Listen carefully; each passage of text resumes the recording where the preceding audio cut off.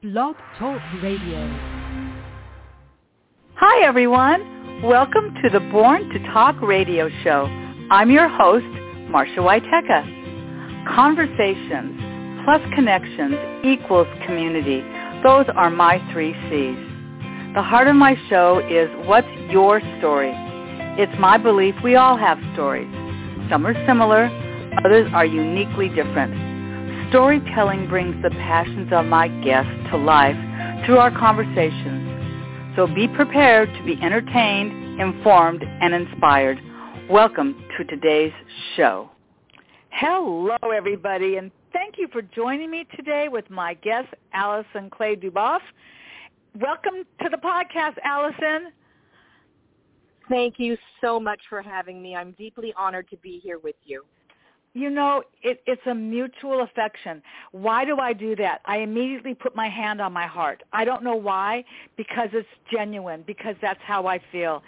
And I'm just, honestly, right now, I am looking at your website. The Allison is Real Estate, hello, can I speak? AllisonIsRealEstate.com. And what do I see but this fabulous face with this enormous smile, sitting on a surfboard down at the beach. I mean, your personality just shines through, and I so admire that about you. And I thought our listeners could get to know a little bit about you. So, please tell us a little bit about yourself. Well, I have been practicing real estate in the South Bay of Southern California for 18 years. And I love it, and I'm selling the beach. That's why I have that picture, which is actually a series of pictures. And it was a collaboration between my late husband and myself to come up with these images.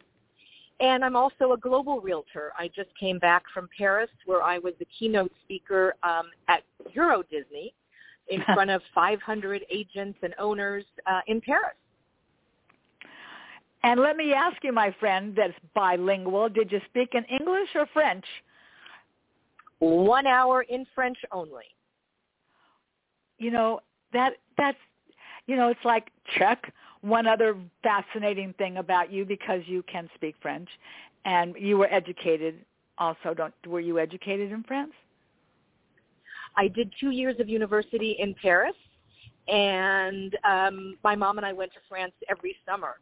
But c'est la plus belle langue du monde. It's the most beautiful language in the world, in my opinion. It is. It is. But I'm just telling you, there was a time, you and I don't live very far from one another. There was a time when I first started hosting my show, where I was in a studio, where I was physically facing my guests. The good news was I was physically facing my guests.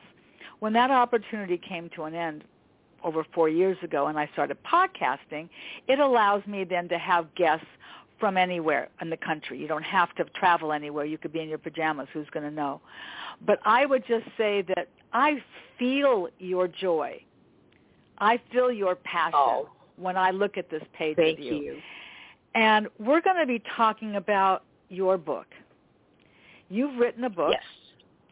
It's called Living with Veracity, Dying with Dignity. It's a love story.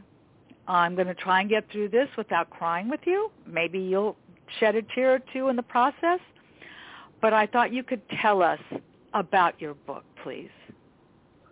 Okay. Well, my husband was an amazing man, and he was one of the bravest, if not the bravest person I've ever personally met. And when he was faced with a terminal illness, he wanted to, quote, go out with a bang and not a whimper. The thought for himself of being in a hospice bed and just languishing there until the end of his days was just not a possibility. And one day, our head hospice nurse came to me and said that, did you know, Allison, because I was speaking with her privately outside of our darling little 1922 Craftsman in South Redondo. It was a beautiful June day, a little bit more than a year ago. And she said, Allison, there is something called death with dignity. And I thought, and I said out loud, well, what is that? And she said, well, your husband can put an end to his own life legally in the state of California if he passes some exams. He has to be approved by the main hospice doctor who oversees all of the hospice patients in the Torrance Memorial System. And he has to have a prognosis of less than 6 months, which he did have. And he also had to have his faculties, which he did have. And so I stood there in the beautiful sunny California day with this information, which most likely I voted for, and Ken, my husband as well, had voted for back in 2016. But when you're faced with a terminal illness, you don't remember all these specifications of life choices. And so I stood there for a moment by myself after she drove away with this golden ball of knowledge. And I thought, I don't want to tell him, because if I tell him, he'll want to take advantage of this program. And then another second went by, and I thought, it's not my choice. It's his body. It's his life. It's his choice. And so I walked into the house and summoned all of my courage, and I said, Ken, I just learned something very interesting. Did you know? And he did not even pause. He said, sign me up. Wow. You know, you said something that was really, I've been talking about you with family and friends with this show coming up. And what you just stated was what somebody said to me, which is, this is not something that you can do if you have dementia. Correct? This is very true. Okay. And you have to be in full cognitive ability. Okay. I really I'm actually taking notes because I think this is really important. For those of us that reach a certain age, I am also a widow. I want to be able to go out the way I'd like to go out. But if going out means that I am fully demented, this is not an option. So I appreciate you explaining that. So let's go back to Ken now, because this isn't really about me. I'd like to know, why did you write your book? What was the inspiration for writing? You'd never written a book before, had you? No, I've been published in various publications. I also have a degree in radio, television, broadcasting, so journalism. Oh, and I've been I didn't know that. Yes, okay. I've been published from George Washington University. I've been published in South Bay Magazine 3 or 4 times about our various travels, and then one last article about Ken's decision to benefit from medical aid in dying or death with dignity. But it's a memoir, it's a love story, as you said, but I would say the number one goal was to educate people about this possibility and to share his journey so that people that are faced with a similar prognosis can reflect upon it. But also in the very beginning, before the book was formulated, at night when he was in his hospice bed in our living room, and he'd be asleep and I would write because I love to write. And I wrote and I wrote. And I posted on a platform called Nextdoor. It's your community Nextdoor neighborhood. And I had been very active on Nextdoor, especially during the pandemic when people were getting political and ugly. And I was always posting funny things.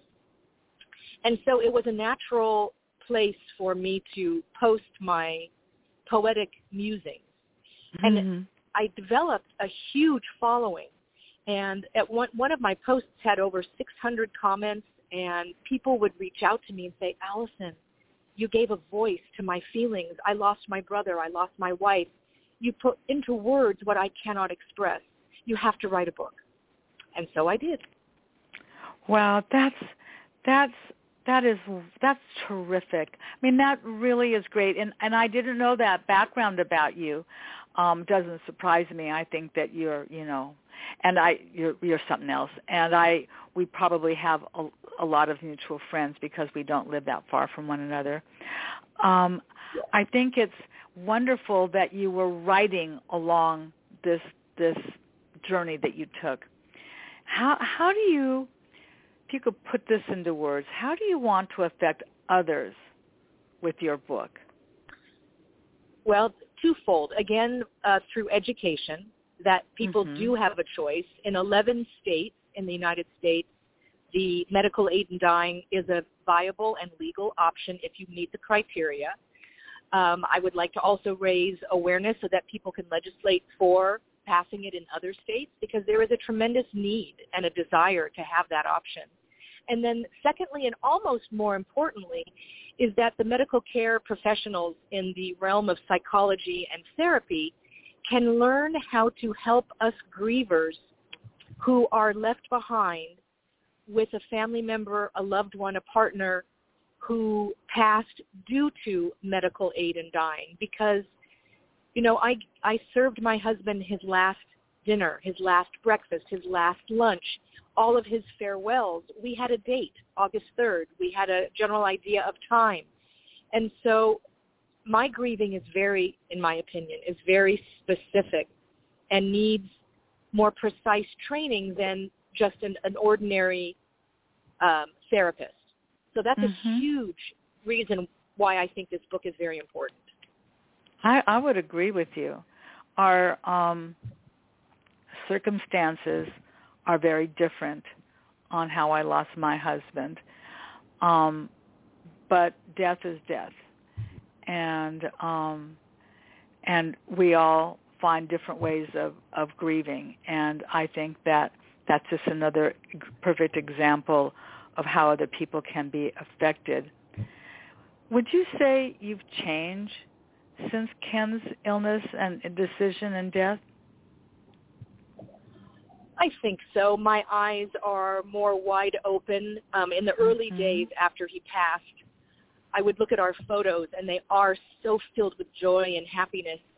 And I thought, even though this is my second widowhood, my first husband passed away very suddenly of a massive heart attack in 2000. And that was a very different, again, type of grieving. But it opened my eyes more in many different ways. I've always been grateful for every small flower, every ray of sunshine. But maybe it hardened me and softened me at the same time. Do you, I think it's really sad that, you know, you've been a widow twice. And I appreciate the suddenness of the first passing. Do you mind just sharing with us what was Ken's illness? Okay, so during the pandemic, and I'll tell a nice story at the end, but we came back from an exotic trip in March of 20, and he was having breathing issues. And we've done a lot of far-flung travel, India, Vietnam, South America. And so we thought maybe he picked up something. And so we had some tests done, and through regular blood screening from his GP or his PCP, some ratios were high. And so we had another test, which led to a bone marrow biopsy, which led to a diagnosis of something called Waldenström syndrome, which is a non-Hodgkin's lymphoma of the large B cells. And it was very indolent. There was no treatment required. It was in the very early stages. And so, something else would kill him. So we carried on during the pandemic, but he got worse. And he developed a stutter because he was having breathing issues, and he was having terrible stomach pain. He was having leg neuropathy. He just was getting sicker and sicker and sicker. And we went to, so many doctors, every type of doctor, at least twice, ENTs, gastroenterologists, everything, infectious disease doctors, holistic doctors, and no one could find anything wrong with him. And so we were really getting to the end of our rope. That must have been so frustrating, right? I bet it was frustrating. Wow. It was very frustrating, and the way our medical system works, which I'm not a big fan of, is that everybody has blinders on, and nobody looks outside of their lane. And it's so machine-oriented, robotic. It's really lost its human touch of looking at a whole person. But we did have one Waldenström specialist at Mayo Clinic in Phoenix. And he said, Ken, I don't know how to help you. I don't, your symptoms, there's too many. I don't understand it. But there is a hematologist named Dr. Angela Dispenzieri at the Mayo Clinic in Minnesota. Would you like a referral? She takes oddball cases, and you're an oddball. And we said, absolutely. Mm-hmm. And so we flew out to Minnesota, and within 12 hours, he was diagnosed with AL amyloidosis, which is a starchy protein that attacks usually the kidneys. But it had attacked his heart to such a degree that he was in end-stage congestive heart failure. And he had less than 6 months. So all that searching for naught, and then it took just 12 hours with a very simple fat aspirate test. And I repeat myself, for which I was famous in his mind for repeating myself, so that people, if they start having these, it drove him crazy, if they start having these symptoms that are unrelated and undiagnosable and they can't figure it out, ask to have a fat aspirate test.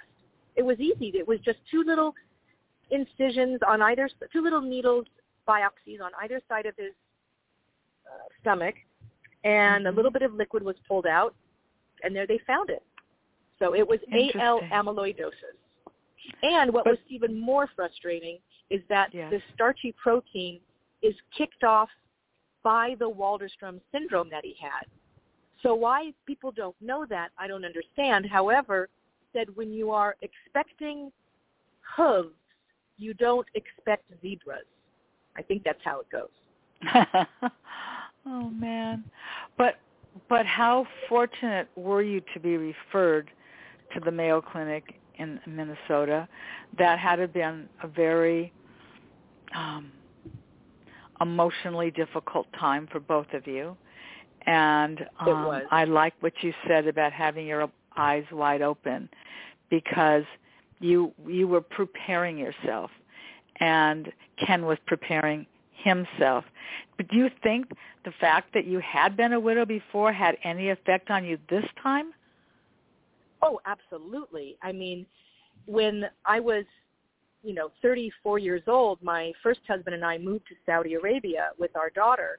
And in order to go to Saudi, you have to pass a bunch of tests, at least back in 99. And he didn't pass the blood pressure test. So we were living in London. So they wouldn't grant his visa until his blood pressure came down to accepted levels. And so they gave him medicine. His blood pressure came down. He went off to Riyadh without us for 6 to 8 weeks before we joined him. And he was ex-Royal Tank Regiment, British Army, and he did not believe in medicine very much. And so he just stopped. And as a very naive 34, 35-year-old, I never thought twice about it. But I was Ken's advocate from the day that I met him, health-wise, and every other facet.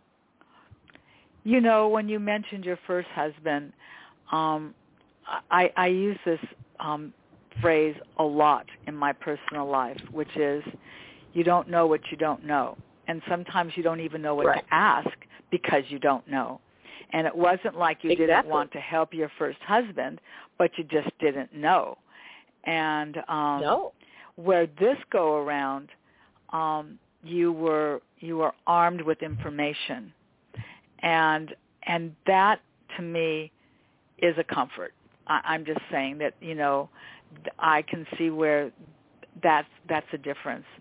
I'm just curious, what did you and Ken talk about after he made his decision? And did he make it solely, or did you make it together? It was his decision. He never, okay. I don't think so. I don't think he asked me what I thought.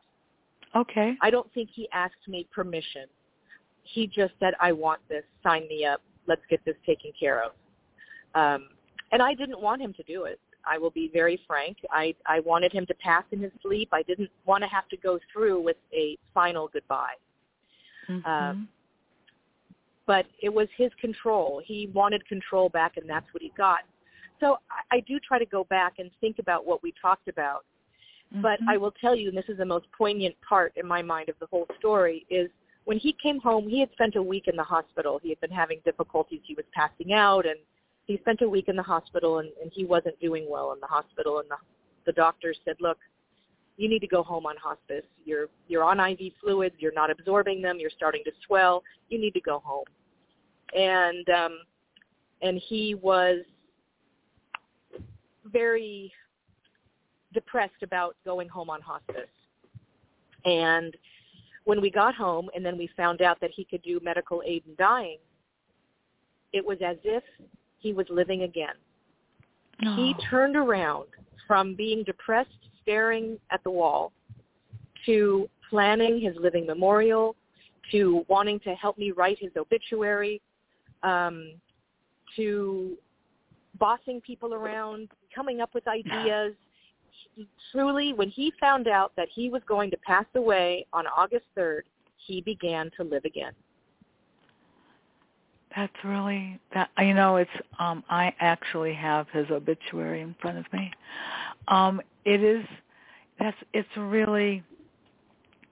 It's a very compelling story, Allison. And, and when you're drawing a picture for me, I'm just saying, in my mind, you are drawing the picture.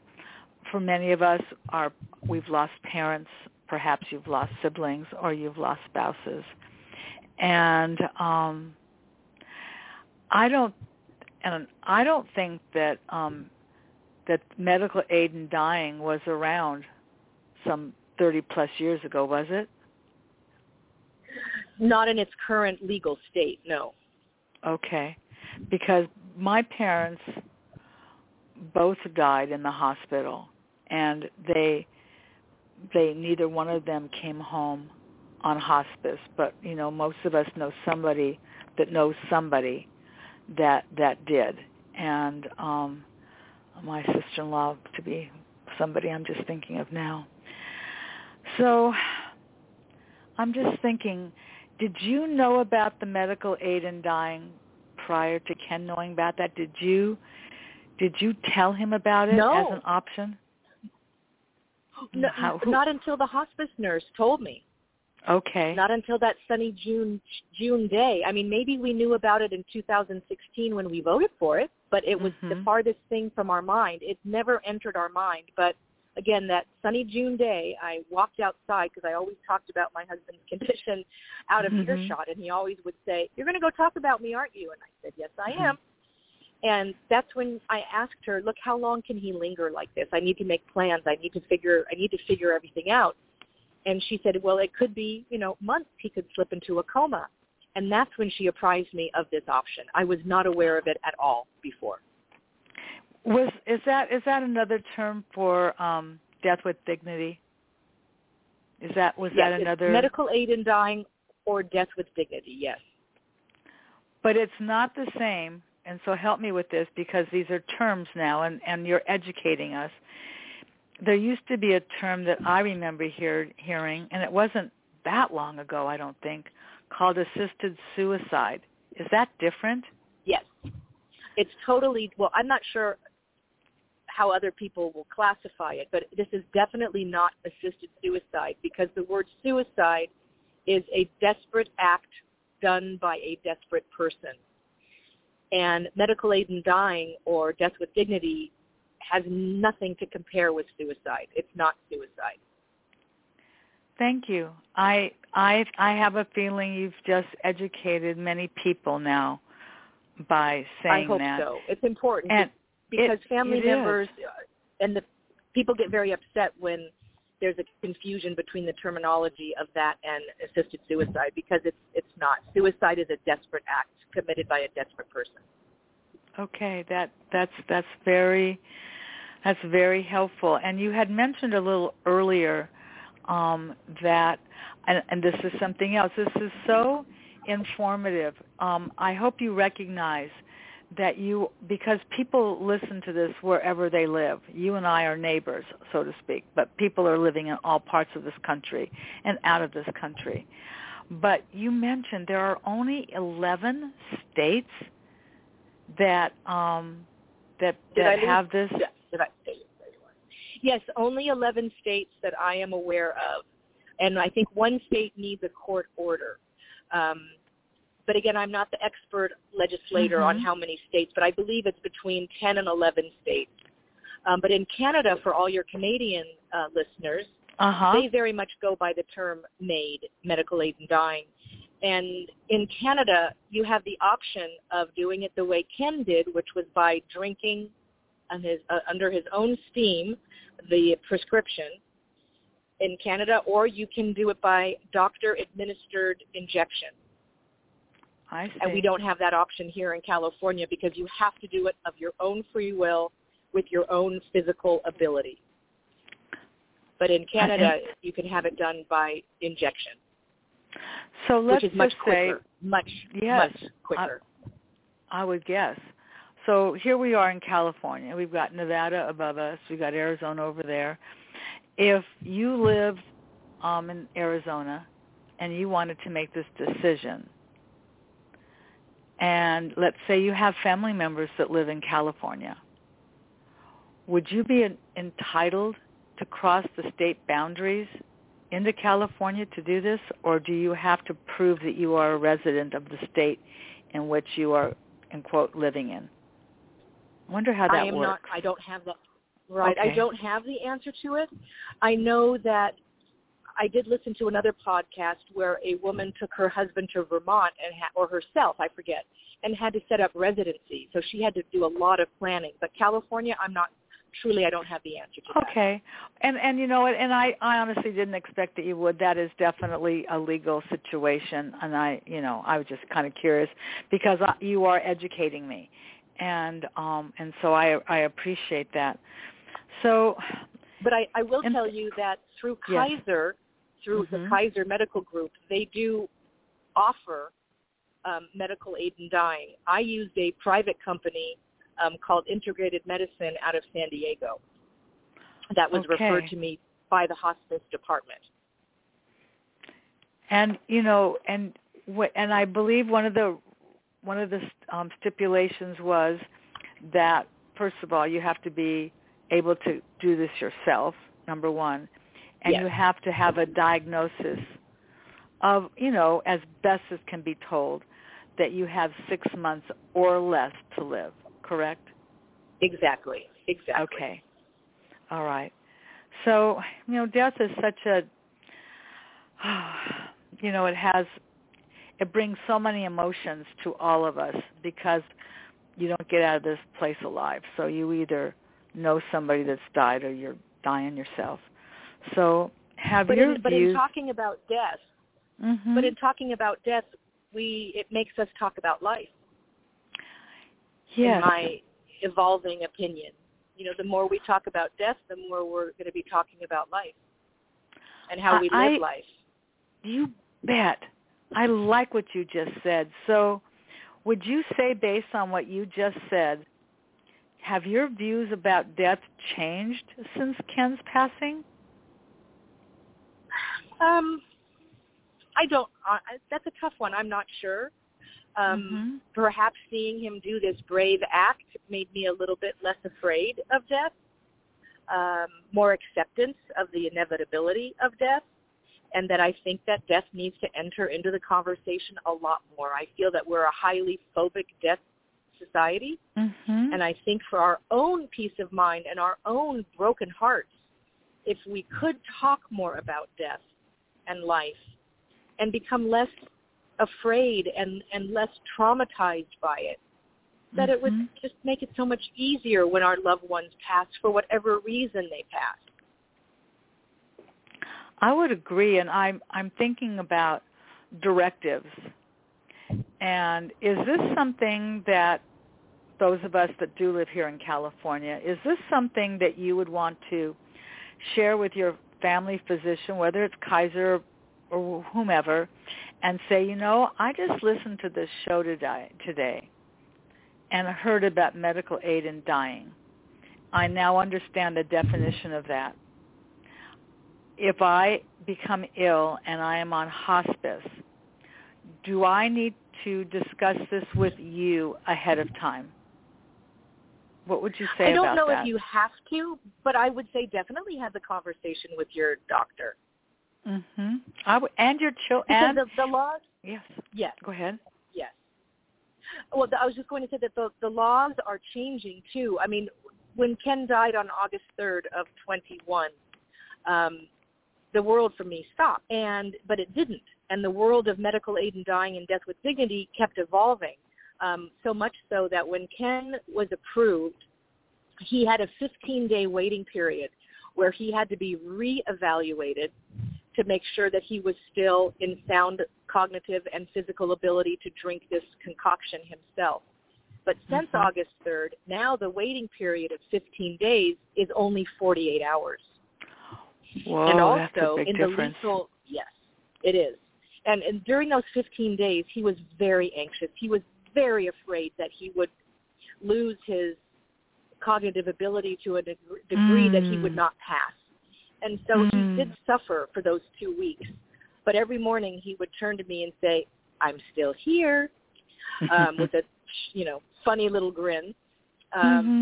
But also I wanted to add that phenobarbital has been added to the lethal concoction, which makes the passing a bit more, well, it makes it a little bit quicker. I see. Interesting. Was it just the two? Oh, well, I imagine the hospice nurse was there too. Was it just, did she step out of the room? No. Was it just the two of you? No. We had a small gathering of family and friends before, and then they all departed. My sister, the death doula, and the nurse from the prescribing doctor's office was there, and another friend and one of my caregivers. Everybody stepped out of the room, out of our bedroom, except for the nurse from the prescribing doctor and myself and Ken. If you were to find yourself in this same position as Ken 20 years from now, would you do this as well? I've thought about it many a time, and I think that I am not brave enough, and I think that if I was in desperate pain, I could do it. But if I wasn't in pain, and Ken was not in pain, I don't think that I could. To be honest, I honestly do not believe that I could be that brave.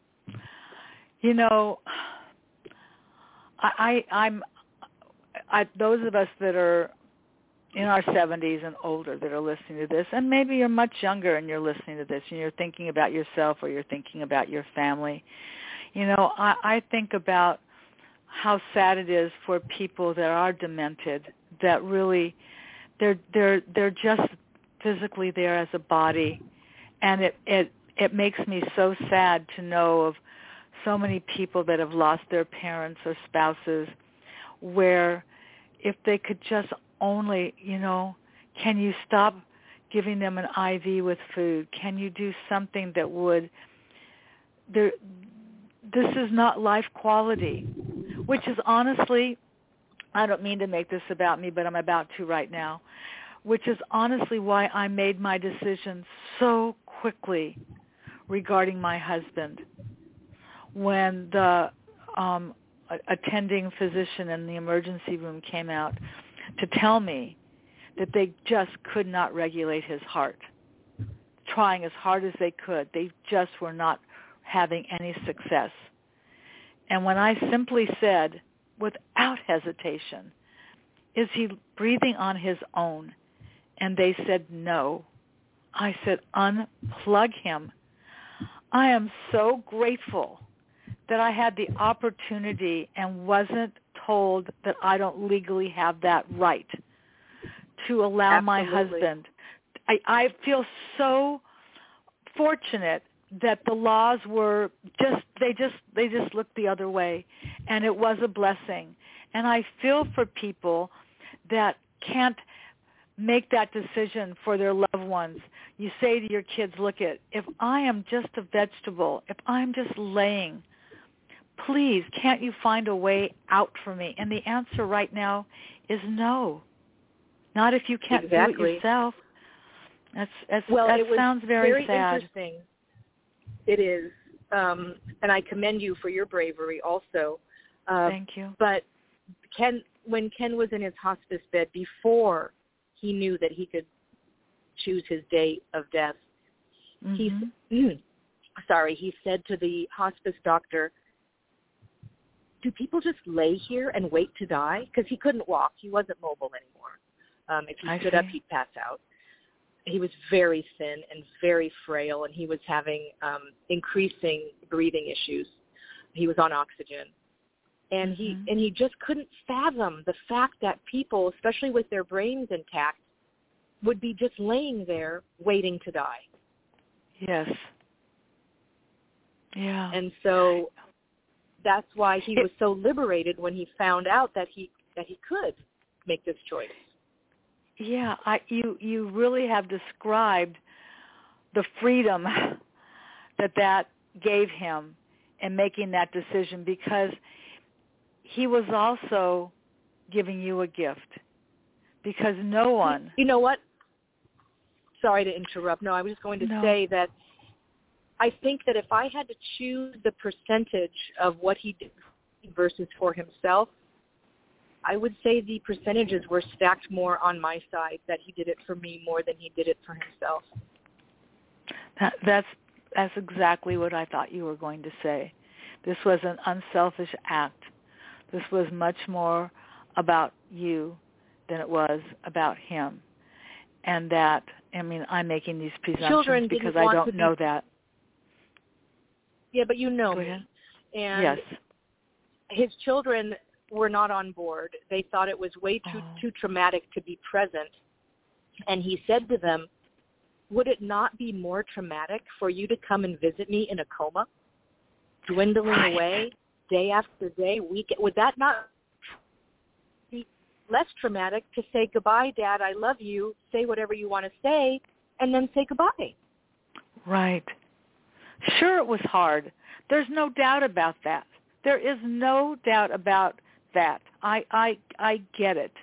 You know, I didn't say goodbye to my husband. I was trying to figure out what the hell was going on with him. Why is he gurgling here in the seat in the Staples Center? I had no idea what was going on. It was a very difficult phone call to make to my children. But I know they would have been on board with the decision. There's no doubt in my mind.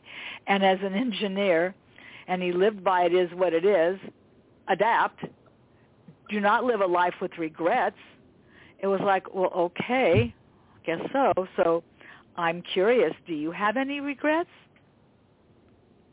Me? Yes. I think about that sometimes, and I regret that we didn't have more deep conversations. Life on hospice with 24-hour care is very hectic, and you know, there's morning care, then there's this, then there's bathing, and then there's that.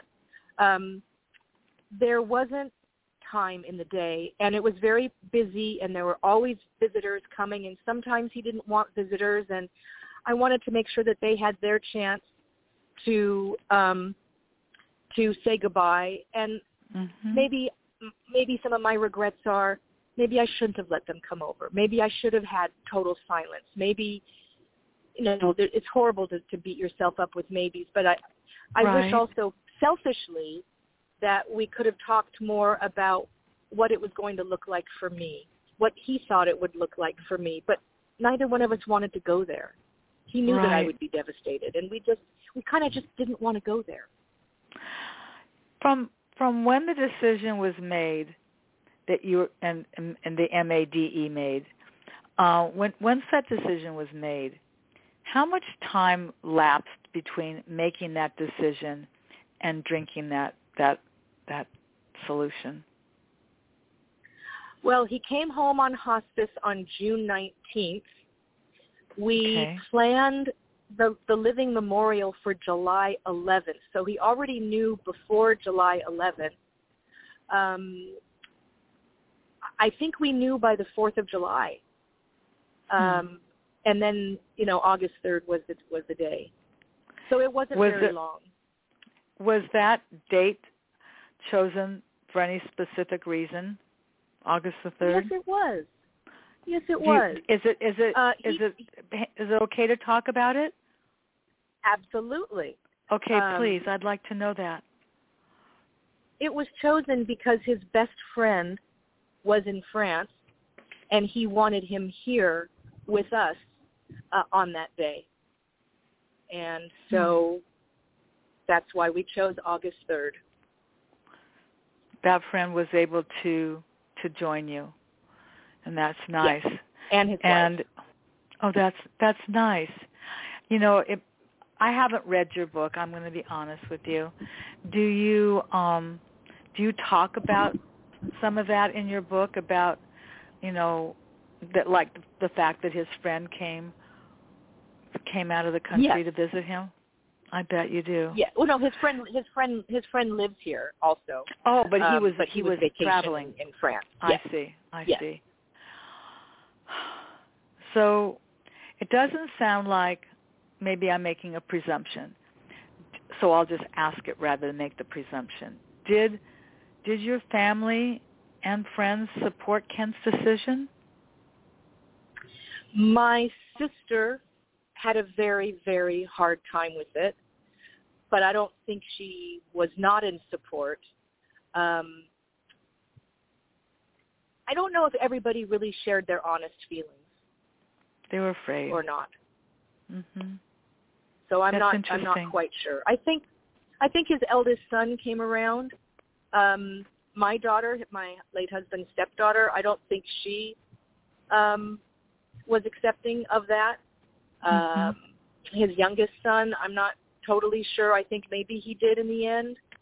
All right. This is a kind of a callous way to say it, but I think it was a mixed bag. But you know something? Because it's extremely emotional. It's an emotional feeling when you love somebody and you're going to say goodbye to them. And, you know, when somebody dies unexpectedly and you didn't even have the opportunity, I mean, yes, my husband died unexpectedly, and, you know, no one really wants to see their loved ones suffering. I mean, truly, you know, if he wasn't even able to move around and talk and do the things that you both really enjoyed, you know, I know that you have you're a traveler, and I know that you have some incredible stories about Ken. Do you want to just share some of those with us? I would love to hear some happy Ken stories with you and him. Oh, absolutely. So prior to this, we were always trying to fulfill each other's bucket lists.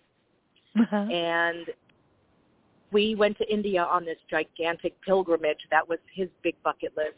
And then mine was to see Machu Picchu and be on the Amazon. And so we went to Peru. He always wanted to make my dreams come true. He always would say, "What's my goal in life? To make you happy."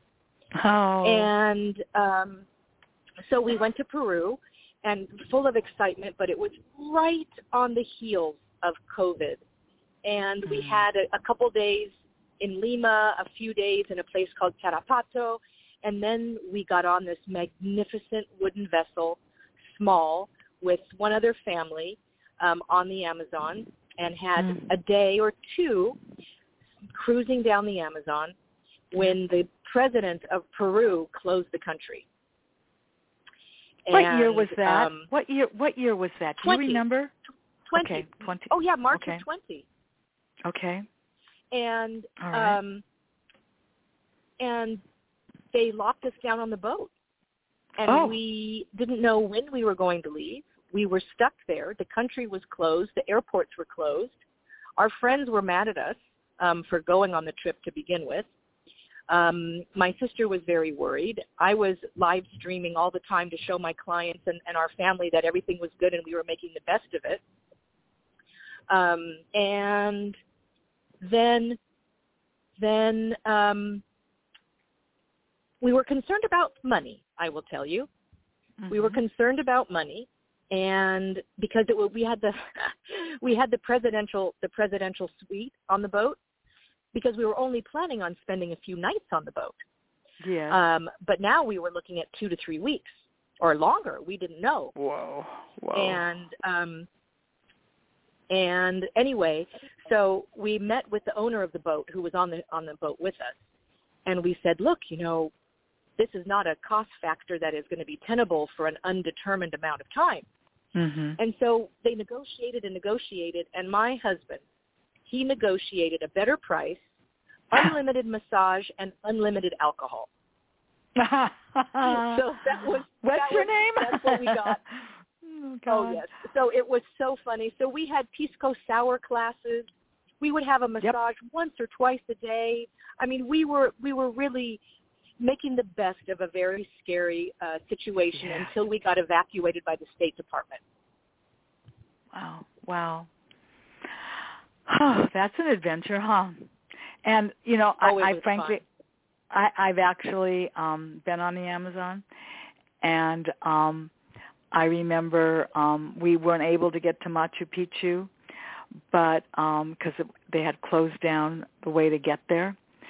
And, that was disappointing. But it was the mosquitoes. And, and the mosquitoes got you. Oh, well, what is it called? Dengue fever? You don't want to be dengue fever. Yeah, exactly. You don't want that. You want to avoid that. And you're in this water condition where they're like, there looks like a good bite of an arm. So I'm just trying to picture what that must have all been like. And in March, at that time of year, were you in the 70s, 80s? What was your temperature like? What was that physically like? I think it was in the 80s. It was hot. It was hot and humid. And when we departed on our aircraft, LATAM Airlines, when the State Department evacuated us, the airport had no heat, no cooling, no lights, the toilets weren't working because it wasn't a traditional flight. It was a special evacuation flight. Gosh. But he loved it. I mean, we were in the Wall Street Journal. We were written up in the local papers. He just loved it. Oh, man. And he was hilarious. He was very funny. Yeah, I look at his face. You've sent me several pictures of him, and you can read the joy on his face. I mean, clearly. And it wasn't just the two of you living in that house. There's some four-legged people in that house with you too, isn't there? Oh yes, our beloved Bouviers. One of them was 11, and he passed away. He kind of knew that Ken was sick and said, "Dad, I'm out of here," and he passed away. And then we had our COVID puppy, Babu, and our French 9-year-old Bouvier, Ivy. And thank goodness I have them today because I don't know what I'd do without them. And I must tell you, I love the cover of your book, number one. There's everything about the cover of your book I love, including your little doggies are sort of featured in the cover of your book too. Is that right? Yes, and that's my living room. Yes, that's my living room. And that was the artist, and I wish I had her name off the top of my head, but I don't. She was the artist that created the article art for South Bay Magazine about Ken's death. And when I published the book, they said, let's talk about the cover. And I said, no, I don't need to. I have the cover already. And everybody loves the cover. Everybody loves the cover. Well, you mentioned, it was just such an enjoyable conversation. When my husband died so unexpectedly, just like alive dead. We have to get off on this 3-mile thing. Okay, so my friend Allison is multitasking, and they are traveling as we speak. Bless your heart. I'm looking at this, and my friend worked for Loyola Marymount, and one of the things they did in this executive MBA program was international travel, which is what I did. 1 year to the day my husband died, I was also in Peru, just so you know. I have also been to Vietnam, and I have an affinity for the Buddhas, and I'm looking at that picture, and it's great. I feel so very connected to you and your experiences. Do you find that because of what you've been on that you have sort of made additional contacts and connections with people because of what you've been through? Allison? Are you still there? Now, my friends, what I can tell you. Oh, now I can. Yes, I can. I'm here. There you are. So were you able to hear what I asked you? Yes. Okay. After my speaking appointment in Paris, I went on an incredible trip, including the Orient Express, and it was a trip to celebrate Veuve Clicquot's 250-year anniversary. Mm. And everybody knew that I had been widowed twice, and that I was the poster child for Veuve Clicquot.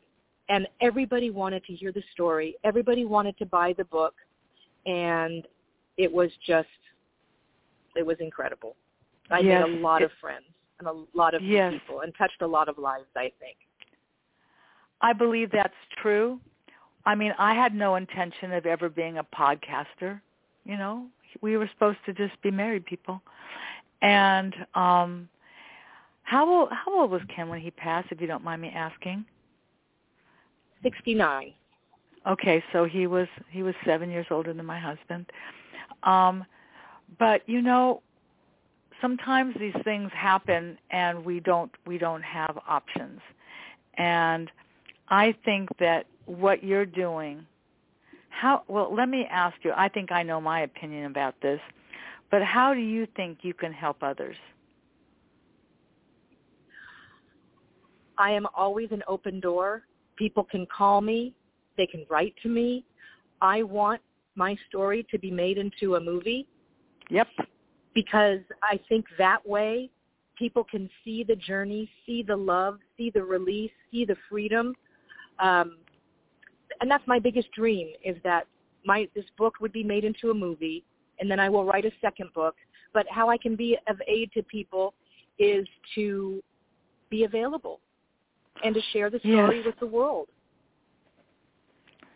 And you are so approachable, and anyone that's listening to this can sense that about you, which probably explains professionally why you are so successful in what you do.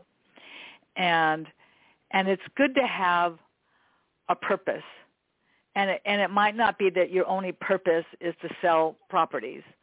And I mean, we have to be multi-purposed, I think, to have a full and complete life. We're not done.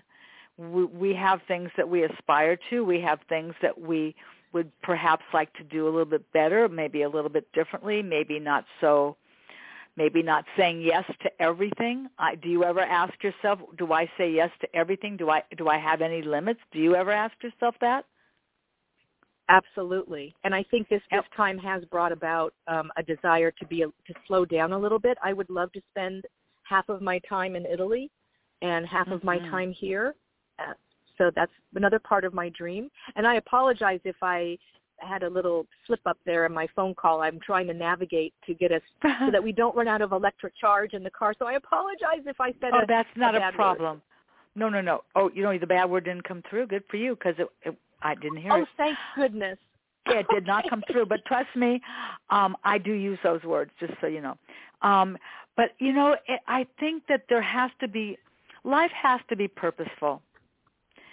And yes, there are times, and I don't know if you can relate to this, and my guess is you probably can't, but there are just days when I just want to say, just don't want to adult. I just don't want to adult today. And I look over my right shoulder, or I look over my left shoulder, and I say, you do it. I don't know how, I don't want to learn how to do it. And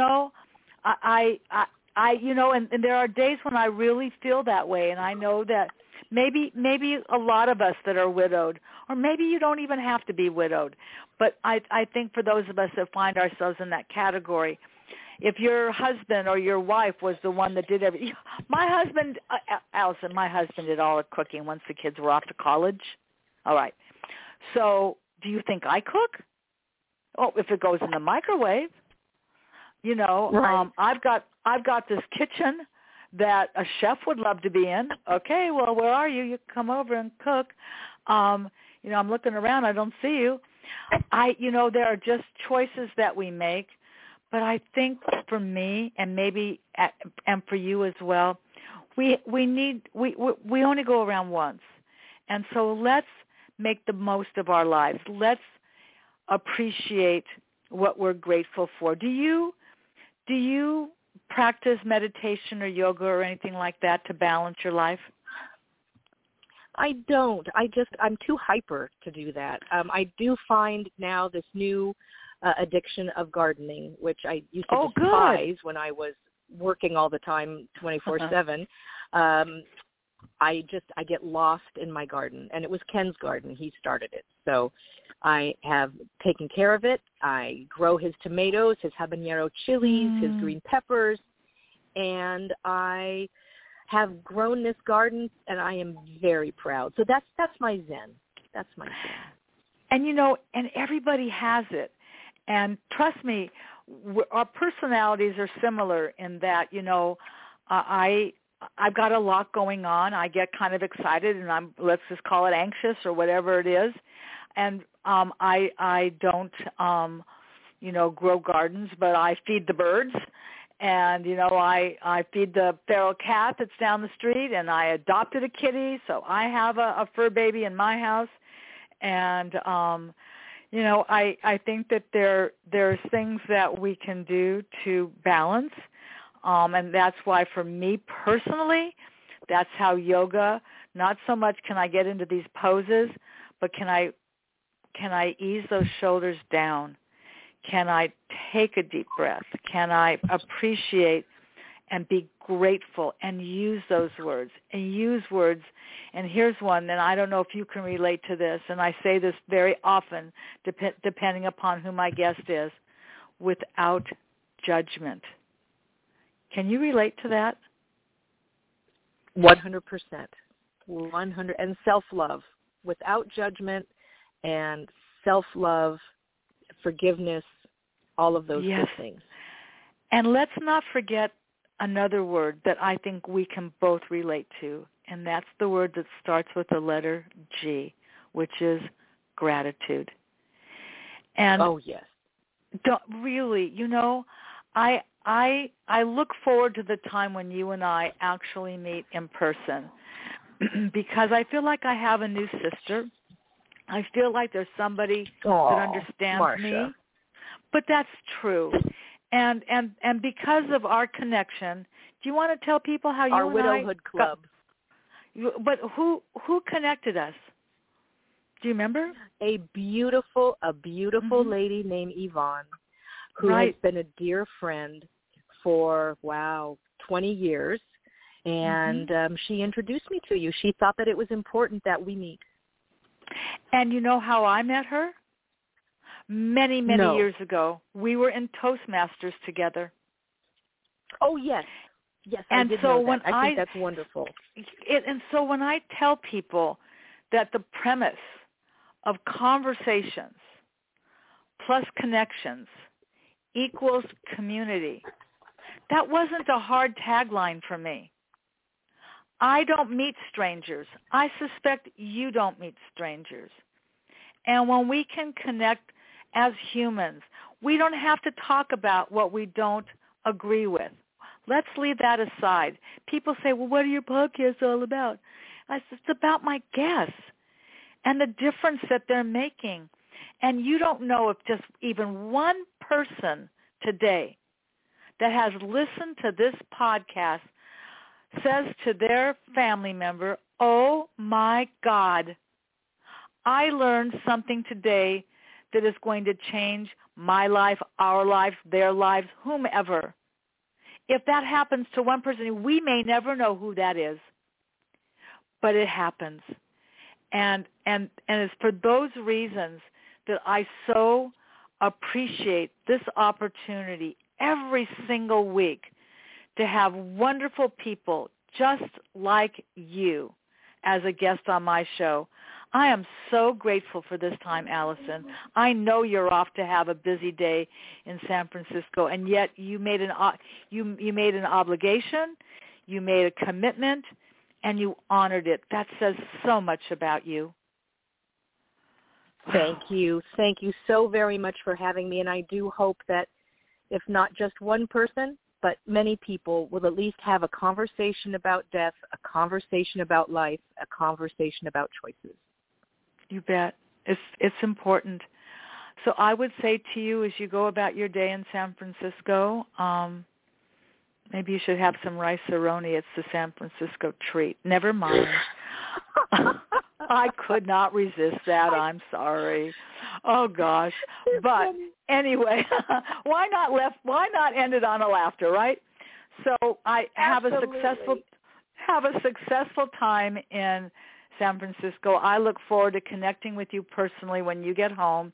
And to all of you that have been listening, thank you so very much for joining Allison and myself today. It's been a blessing. And I will now dismiss you to get on to where you're going. And I will say thank you, everybody. And please join me again next week. Have a great week, everybody. Bye for now.